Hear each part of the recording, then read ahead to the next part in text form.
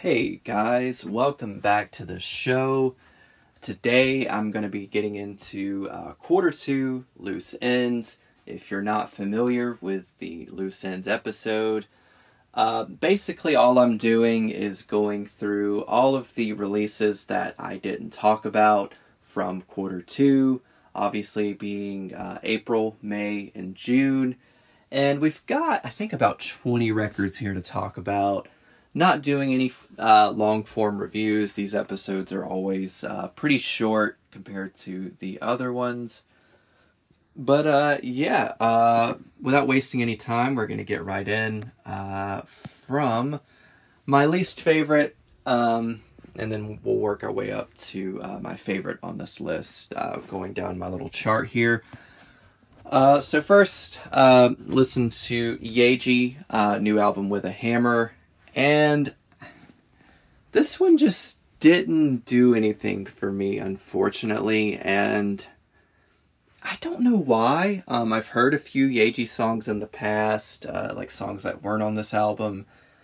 I really love her cover of Passion Fruit by Drake, and I don't know, this album just, I don't know, it's a little bit more experimental than I anticipated, and I'm all about that in theory, but there wasn't a whole lot on this album that resembled coherent songs to me. It was just a lot of bleep bloops and kind of weird singing passages, and I don't know, maybe, if someone out there really likes this album, maybe you can write into the show and tell me why you like it, and I'll give it another chance.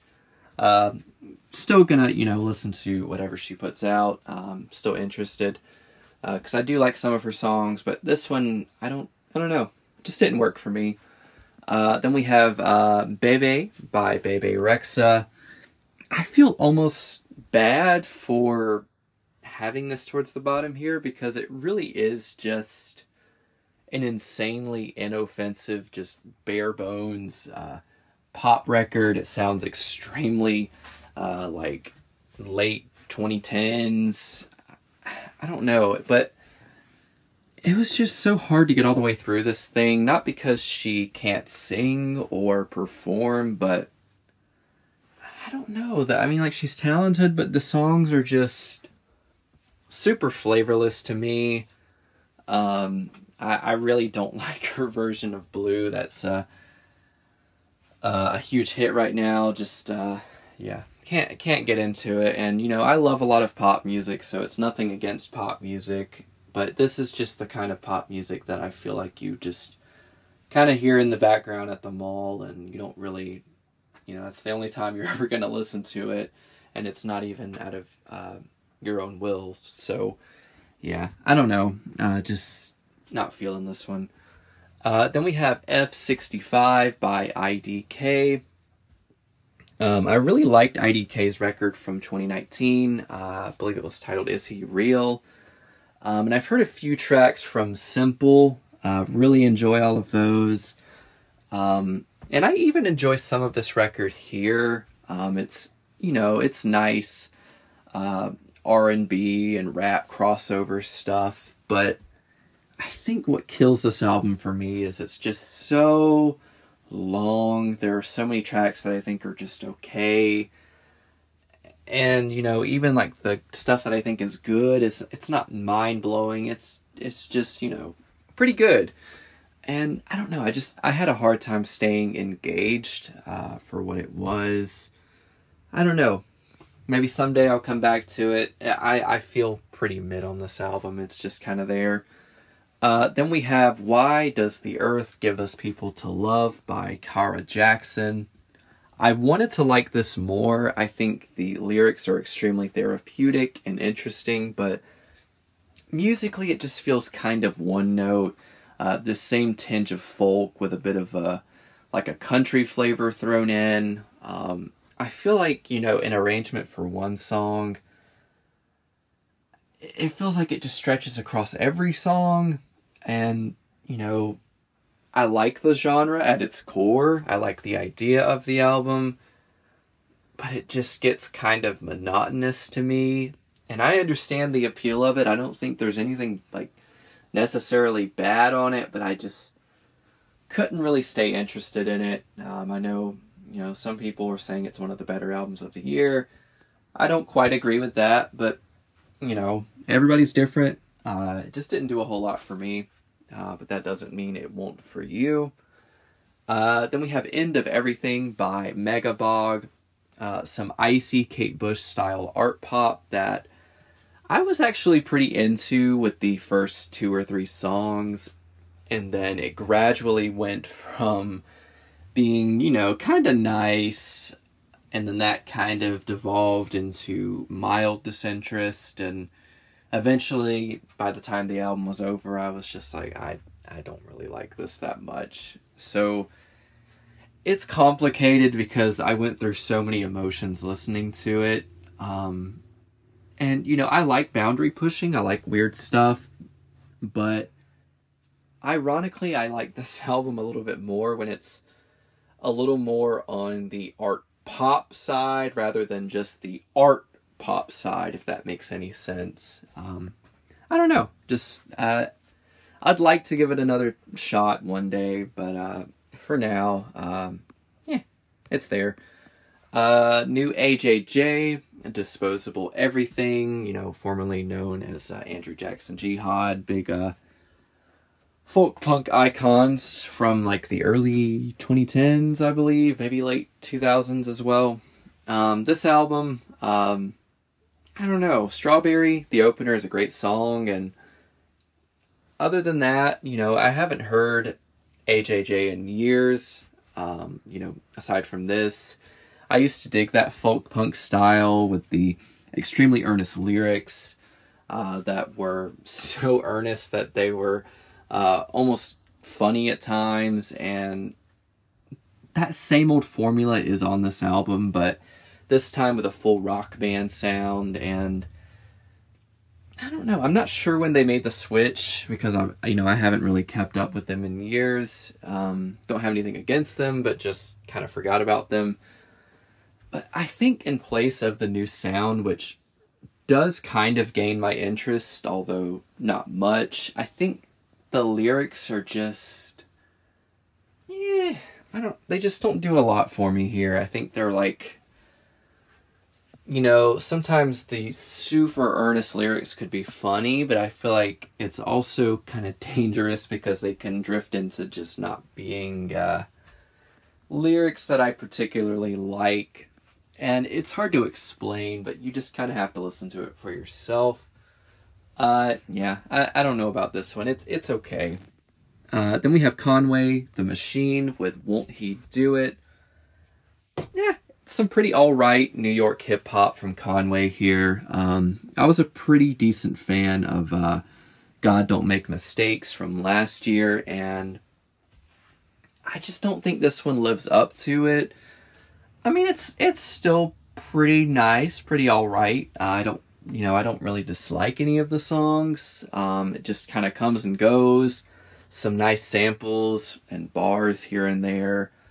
I think its biggest flaw is it's just not super memorable. I mean, it would be nice to have on while you're hanging out with friends or something, but I don't think I would, be driving around and listening to this. I'd probably rather just listen to the last album. But it's fine. I mean, Then we have a new one from Durand Jones, Wait Till I Get Over. I'm a pretty big fan of Durand, Aaron Fraser, anyone around the Durand Jones and the Indications crew. And I support them on all of their solo projects. I don't think this one may necessarily live up to some of that other stuff, but there are some solid vocal performances nonetheless. And some pretty interesting production choices, giving me a bit of a Stevie Wonder vibe with how adventurous and fun some of it is. And the more introspective stuff gives me a bit of a Frank Ocean vibe. I don't know. I liked this one. We're getting, into the territory where I can genuinely say I liked the album.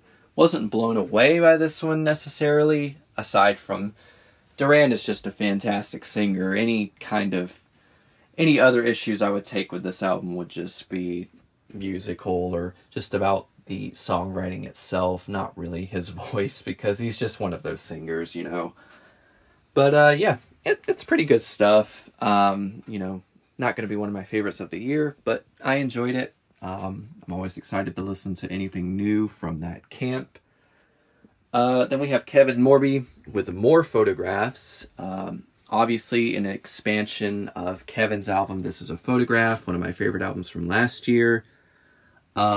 This album here is made up of new material as well as some reworkings of songs from that last album.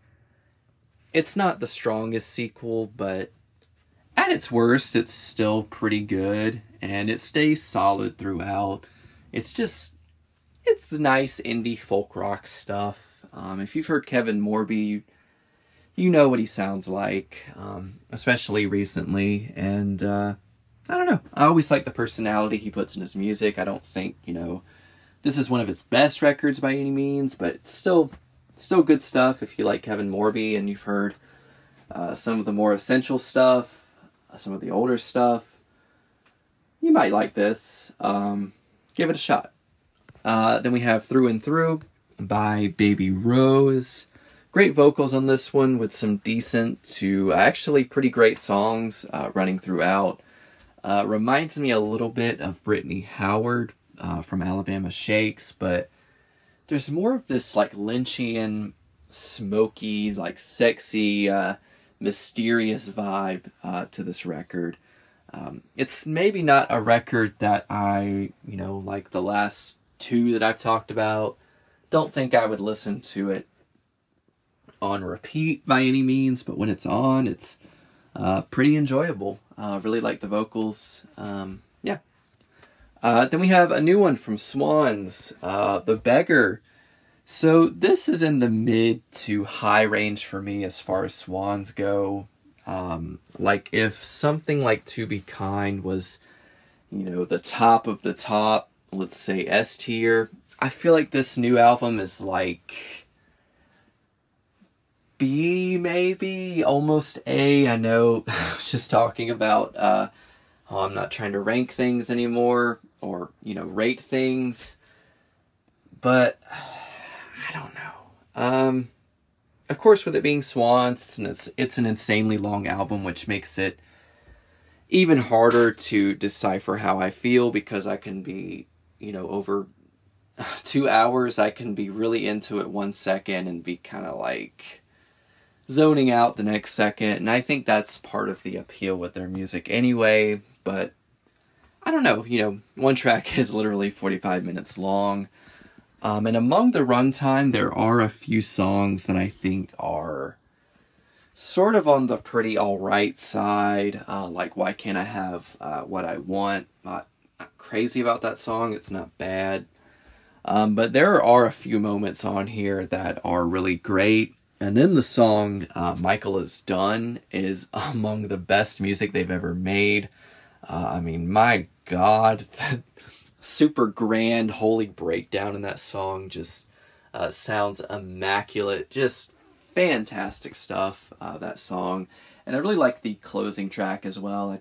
I'm blanking on what the song title is now.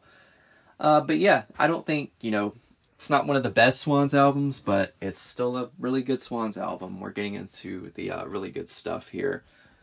Then we have Westerman with An Inbuilt Fault.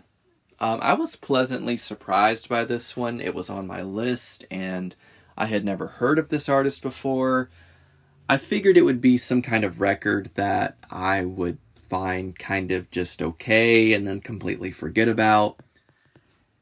And, you know, not to say it completely blew my socks off or anything, because it didn't, but it is really good. It's kind of like if you took the artsy musical elements from like the late 70s and early 80s, like Talking Heads and Roxy Music and Talk Talk, and then you gave that style more of a singer-songwriter spin rather than this full group experience. it's a really cool album. I think I'm gonna give it some more listens. Maybe it'll grow on me some more, but I really liked it. Not one of my favorites of the year, again, but really good stuff. Then we have Alex Leahy with The Answer Is Always Yes. Really fun, just balls to the wall power pop with a 2000s twist to it. I hear some Best Coast, I hear some like Avril Lavigne, some Liz Phair, lots of lovesick lyrics, and punchy choruses that will stick inside your brain for days at a time. My favorite track on here is probably Makes Me Sick. Then we have Albert Hammond Jr. with Melodies on Hiatus. This one's gotten some pretty negative reviews, and I don't understand why. If you love the guitar sound of the Strokes and the general production sound that they use, that late 70s New York television kind of thing, kind of brought to a modern age, I don't understand why you wouldn't be into this. It's a solid set of songs from the literal Strokes guitarist. He, helped create that sound that people love about the Strokes. And I don't know, there are quite a few bangers on here. His voice is great, and he's got a knack for writing really great hooky guitar lines for really great alt-rock tunes. And I don't know, I had a lot of fun with this one. Moving on, we've got Joanna Sternberg with I've Got Me. There's something special that draws me in about pure and honest folk music that feels like anybody could write the songs, and I mean that as a high compliment, because these are songs that feel like they've existed forever. And it's, I was talking about this with AJJ before. This is the side of the earnest thing that, I can kind of understand why someone would maybe be a little turned off by it. But I don't know. I really like it. It reminds me of like the really bare bones folk records from way back in the 50s and 60s. And I just think her voice is super pleasant. It's really nice stuff. Not mind-blowing by any means, but really nice stuff. Then we have Colin Stetson with When We Were That What Wept for the Sea. What a tongue twister of a title. I was mainly familiar with Colin's soundtrack work, and I forget what that instrument is called off the top of my head. The one if you've heard his music. But whatever it is, his music just has the creepiest feeling to it, and that is just as much reflected in his personal studio work. I thought maybe he was just doing it for the soundtracks, but no, it is just creepy stuff that'll make your skin crawl, and that's why I love it. I think this album is actually pretty fantastic. Maybe not one of my top favorites of the whole year, but I had a great time listening to it, and I'm definitely going to come back to it some more and show it to some of my friends who are into the creepy vibes. Really like that one. And then the last one, probably my favorite on this list. It's Blow Me by Suzanne Sunfor. Apologies if I mispronounced that. It's Norwegian.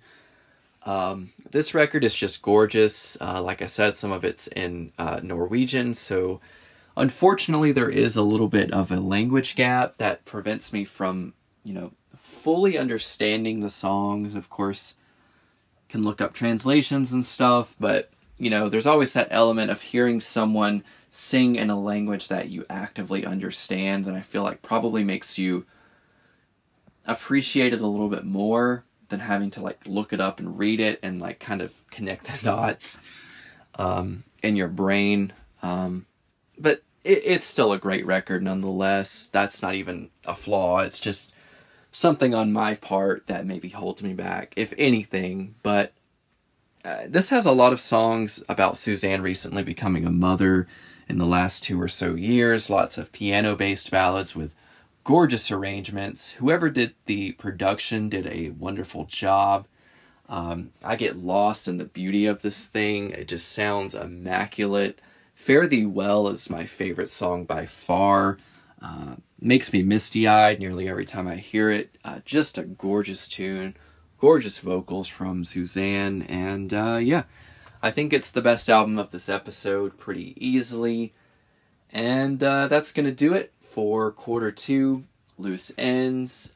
Be sure to check any of these records out if they sound interesting to you.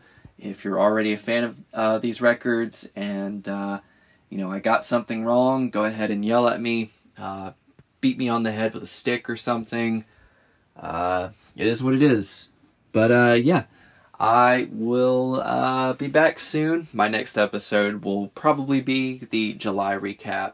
Because like I said, I've been really busy with trying to move and changing jobs and all kinds of shit. There's always something, you know how it goes. But hope to see you soon. As always, peace and be well.